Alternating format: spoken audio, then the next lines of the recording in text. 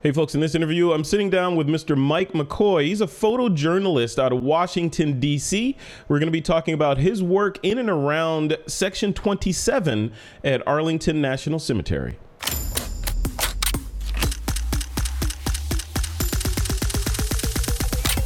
This is Twitter. Hey, welcome back to another episode of This Week in Photo. I'm your host, Frederick Van Johnson.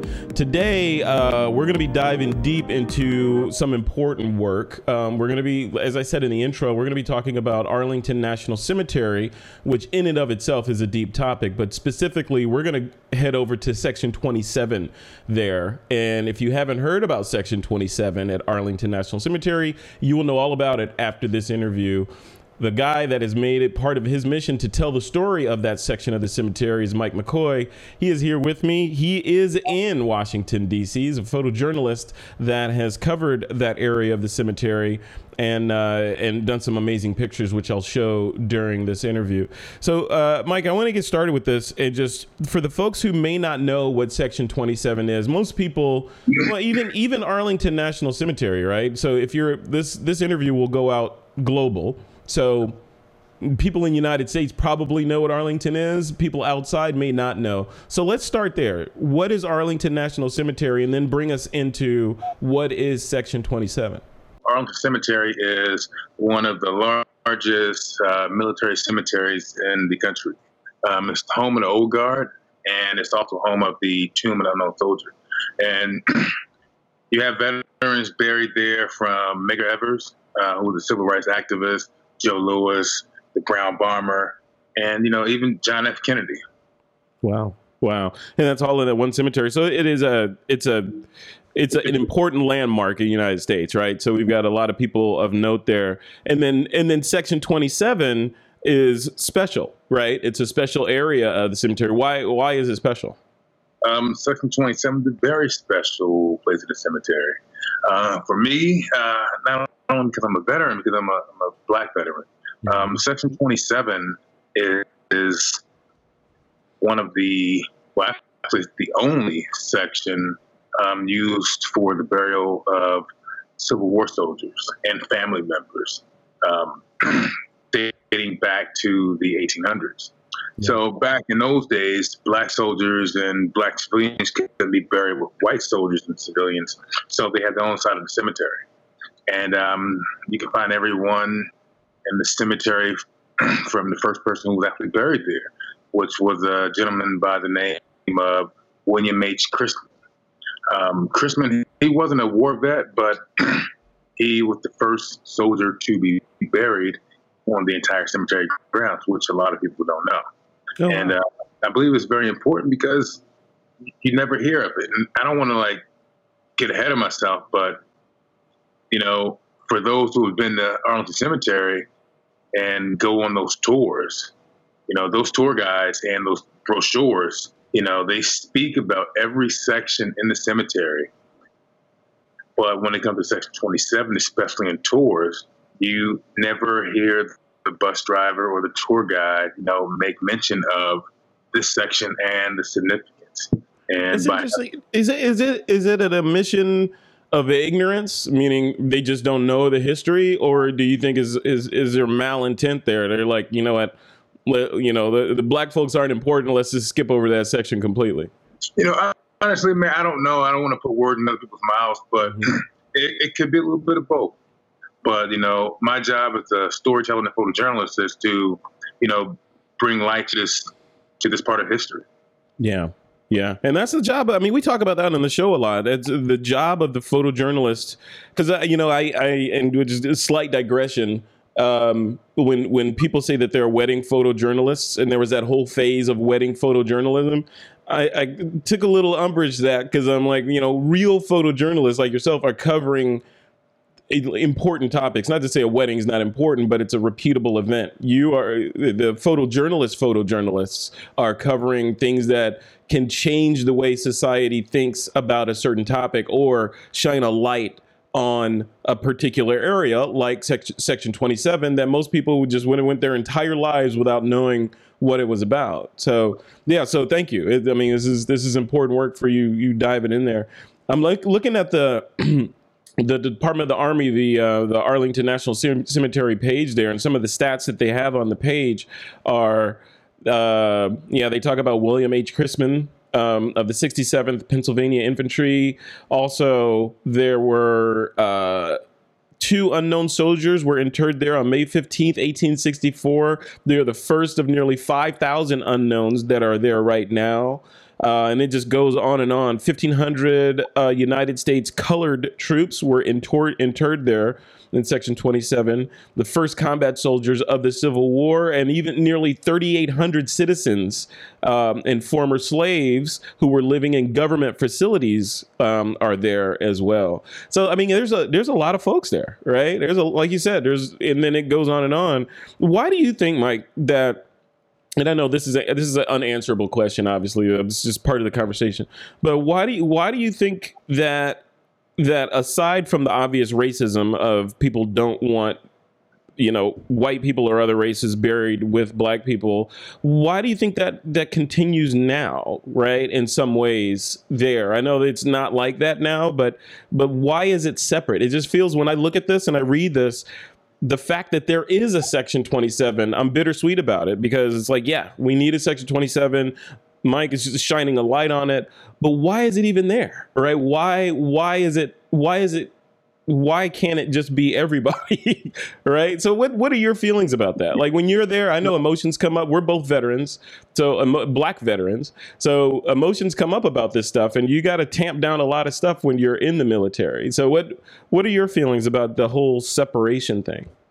I mean, in a perfect world, I would love to see everyone come together as one, but that's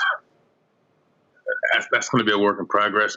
But I mean, it makes me feel some kind of way, because the efforts that, we as black and minority soldiers, contribute to the military back from the 1800s and even to like today's military. I mean, it's kind of like the American way. Yeah, unfortunately, right. Yeah, truth, justice, in the American way. So when you were shooting this, was this a self-assignment that you gave to yourself, and you're just like, this story needs to be told. I'm the one that's gonna tell it. I'm gonna go out there, or was it part of something larger or different?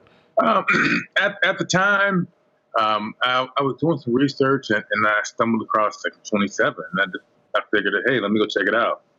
And every year I would always go to the cemetery, whether I was on assignment or not, and I would just document the cemetery. And with me being an Iraq vet, I figured staying away from Section 60 would be my best bet. And for those who don't know, Section 60 is one of the newer sections of the Arlington Cemetery where you can find Iraq and Afghanistan veterans. And I didn't want to go to that side of the cemetery and stumble across someone I may know. Yeah. So I always make it my business to stay away from that, side of the cemetery. So I would always, photograph the grave of like Joe Louis and Medgar Evers, but I decided to walk over to 27. And whenever I would go to 27, I would very seldomly see anyone. And if you would see someone, it was always an employee of the cemetery. You mean when you'd never see anybody visiting or paying respects or anything like that, right? Not at all. Mm-hmm. And it sits right outside of the gate that goes into, I want to say that's like Fort Myer or Henderson Hall. And, like I said before, those tour buses come down that road and you don't hear anything. It's just like they do a drive-by and they keep it moving. So like, hey, there's some more white tombstones over there. Let's go on to the more important areas of the cemetery. Yeah. And, I would always go to the cemetery and photograph around holidays. And they do the flag in for Memorial Day and Veterans Day, and for Christmas, they lay wreaths on all of the grave sites. Mm-hmm. And I remember for Memorial Day, it was the day that I actually shot this project or started the project, and I would notice on the backside of 27, because 27 is not that large. Mm-hmm. I noticed everyone laid the flags down. But on the sections right across, I noticed those graves had flags and roses. And I was a little curious why. And I said, well, is it because of the white soldiers, or did they run out of roses, or, who knows the case? But I'm hoping that after this interview, people pay more respect, maybe lay some roses, and hopefully the soldiers get the credit and the recognition that they deserve for defending this country. And that's part of your goal for doing this, right? Is to raise awareness of that section of the cemetery. Is that the big change that you want to see there? Just major or more recognition of that area in Arlington, or is there something more that can happen there? Well, is it just the tours or something larger? I mean, it's a combination. I mean, it's bigger than that. Hopefully, this year can inspire, some young minority child that wants to go into the military later. Hey, this is what I can be. This is the role that we played since the Civil War, and I feel if more people know more, people would do more. Yeah, and you never know. We can have our next Colin Powell. We can have our next James Chappie, which for those who don't know, James Chappie was the first 4-star general of the Air Force, black general of the Air Force. Look at that. And you're not going to get in trouble for saying that because you're Army, right? So you can't be shining any positive light on us Air Force people. Just say. No. And he's also buried at Arlington Cemetery as well. Oh wow! So in all seriousness, Mike. So you live and work in DC, right? So, and DC is no stranger to it being in the news for various racism and unwarranted police shootings and abuse and all this other stuff. Like right across the street from the White House, all this stuff is going down, right? So, can you? I know. Was that? House. And maybe inside the White House. Yeah, or maybe inside the White House. So what do you think? I mean, like as a black photojournalist, and I know you don't want to be labeled the black photojournalist, but as a black photojournalist, African American photojournalist working in a hotspot like DC, what is a day in the life for you out there? Like what are the kind of things that you shoot, and when something goes down, do you feel like it is your job to go out there and document, or do what's your first reaction when something happens? This has been a pretty unique road. At first, it was a challenge, especially being a black photojournalist in the field dominated by men, white men. At first, no one would speak to me, but things are getting a little better now. At least get the hey, how's it going? Mm-hmm. But like I said before, I mean, it's been a challenge, and I've been fortunate enough to cover a lot of issues that affect the community that I feel like I could bring a voice and bring more awareness to. Yeah. Do you feel like your camera? And a lot of people say this about just different situations, not necessarily racial, but the idea that the camera, in your case, the Fuji, which we're going to talk about in a second, but the camera is your passport into a lot of situations. Because I feel that, and I feel like, in some situations you go into and they automatically prejudge you as being a black male, therefore it comes with all these stigmas. But if you have a camera with you, that de-escalates. You're like, oh, he's got something expensive with him. So, that must be, he's not going to try to take my stuff if he's got a $3,000 camera around his neck, right? Do you feel that? You feel that out there? Well, my camera is my passport. With photojournalism work in DC, at one time before the Fujis and other mirrorless cameras started taking off, especially like experienced photojournalists, they would look at you like, hey, who's this guy with a small camera? Mm-hmm. But like this camera here has been like the freaking passport to like so many good and bad situations. And most importantly, this camera is my tool to connect others who may not see otherwise. Yeah. Yeah, yeah, I agree. And you, like you said, you're shooting Fuji, and this is part of the visual momentum series for Fuji. But does you made the choice to shoot Fuji? What was behind that? I know you're shooting with one of the smaller ones, like the XT100 and the XT3, right? So what? Why? XH1. Oh, that's okay. Sorry, I said that. See, I don't understand all these different model numbers. So with why are you shooting those? Like, what's the main purpose of shooting the small one and the large one? Is it just be stealthy and get in and out, or were there some other reasons? Well, first and foremost, the colors in those cameras are like freaking like excellent. Yeah. You know, like I'm just, I just get excited thinking about it. But you know, like the colors in the JPEGs are like phenomenal, and I love the size. You know, I can walk around with two Fujis on my shoulder all day, and not have to worry about seeing a chiropractor. Whereas though, if I was carrying around two heavy Nikons or Canons, you know, there's a chance that I need a chiropractor and a massage therapist. Yeah, trust me, I know. I'm feeling like that right now. You know, plus, you know, when you're photographing subjects, you know, you don't seem to be that much of a threat, you know, with that camera because it's small, it's intrusive, and, you know, majority of the time, people don't even know that you're there. Yeah. Also, those cameras are quiet. So let's say if I was photographing a funeral, which I have in the past, you know, I could photograph a funeral without being a distraction. And that's what I love most importantly about this camera.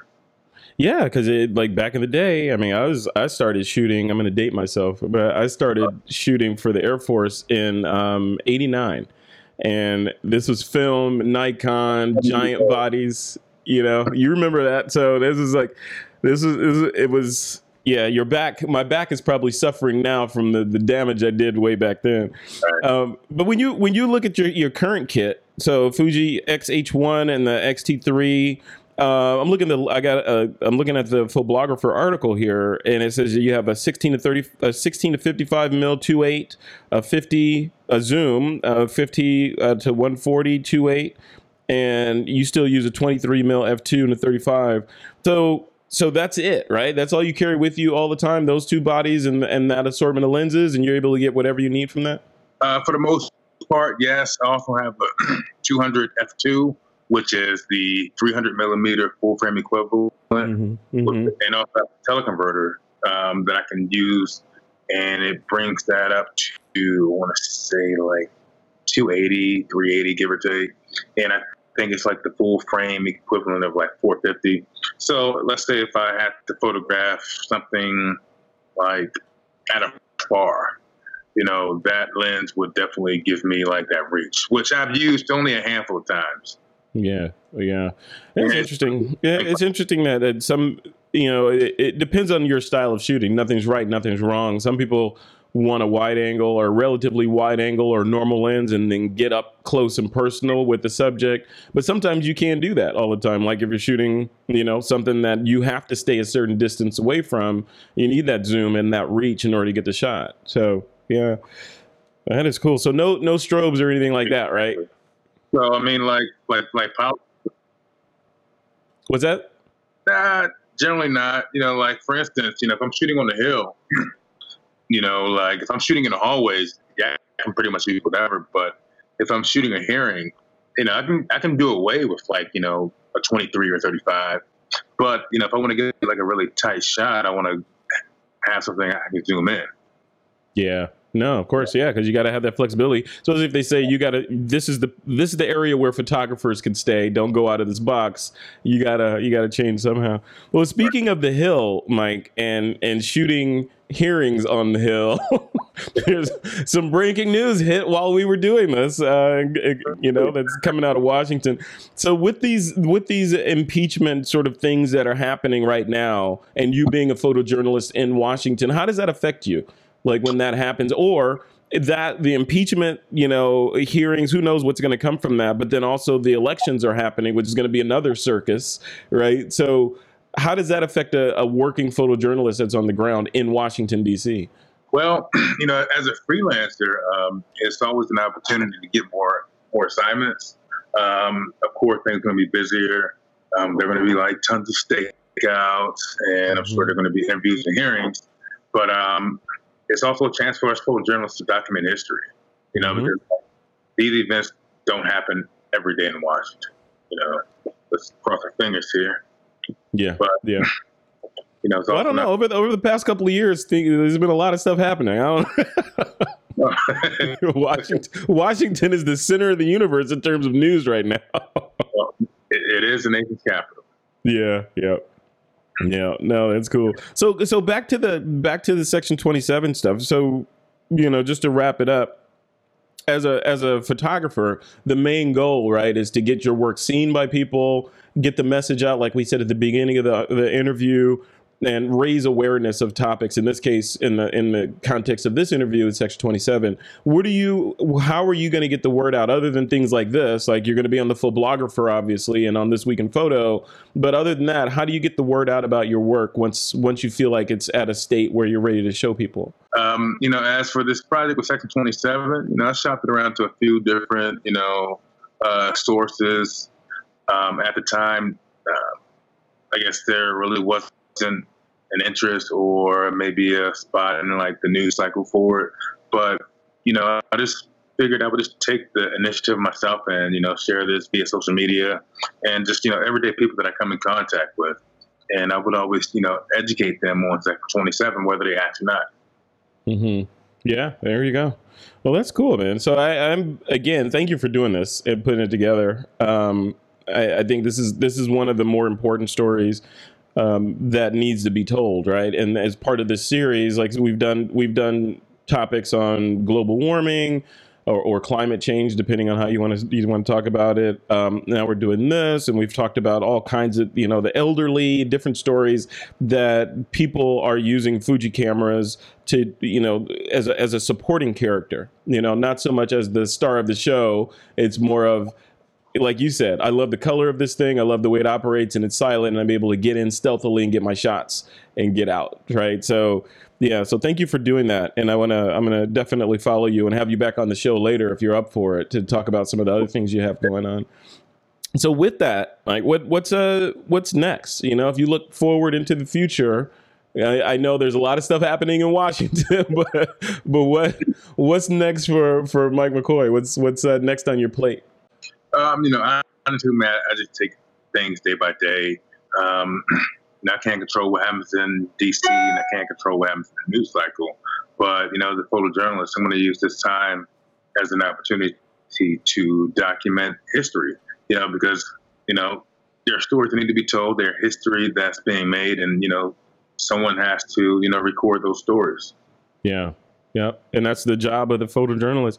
If Mike, if people want to connect with you and see the stuff that you're working on, obviously I'll have shown shots that you've done in Arlington during this interview, and there'll be some in the blog post for this episode in a gallery. But if people want to check out your work or contract you to do work or otherwise get in touch with you, what's the best way to do that?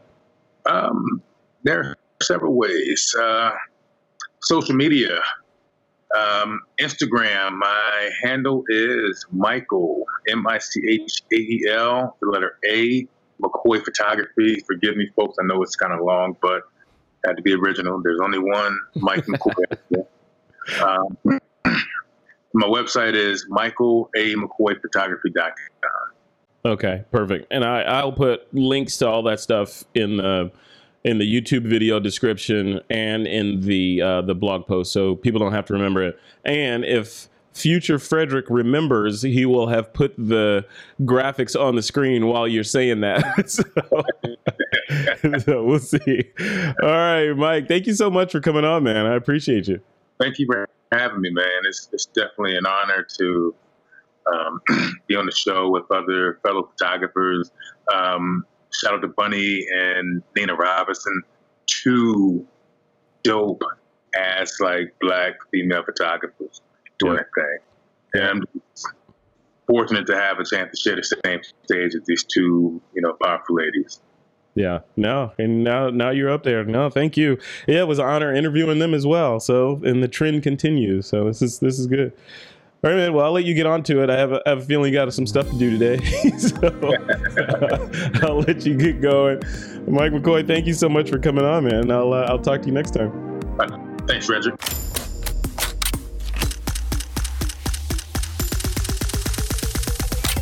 This is TWIP.